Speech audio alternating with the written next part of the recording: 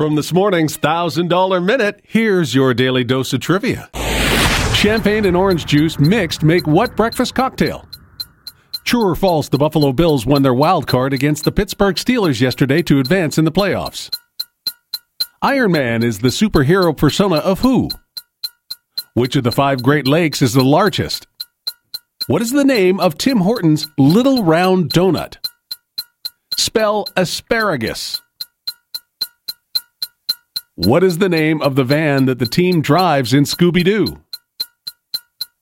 Rob is having 4 friends over to watch the hockey game. Each person will have 3 pieces of pizza. If large pizzas have 15 slices, how many pizzas will Rob need to order? Leonardo da Vinci painted the Mona Lisa, but at which museum is it on display in? What are the bones in your spine called?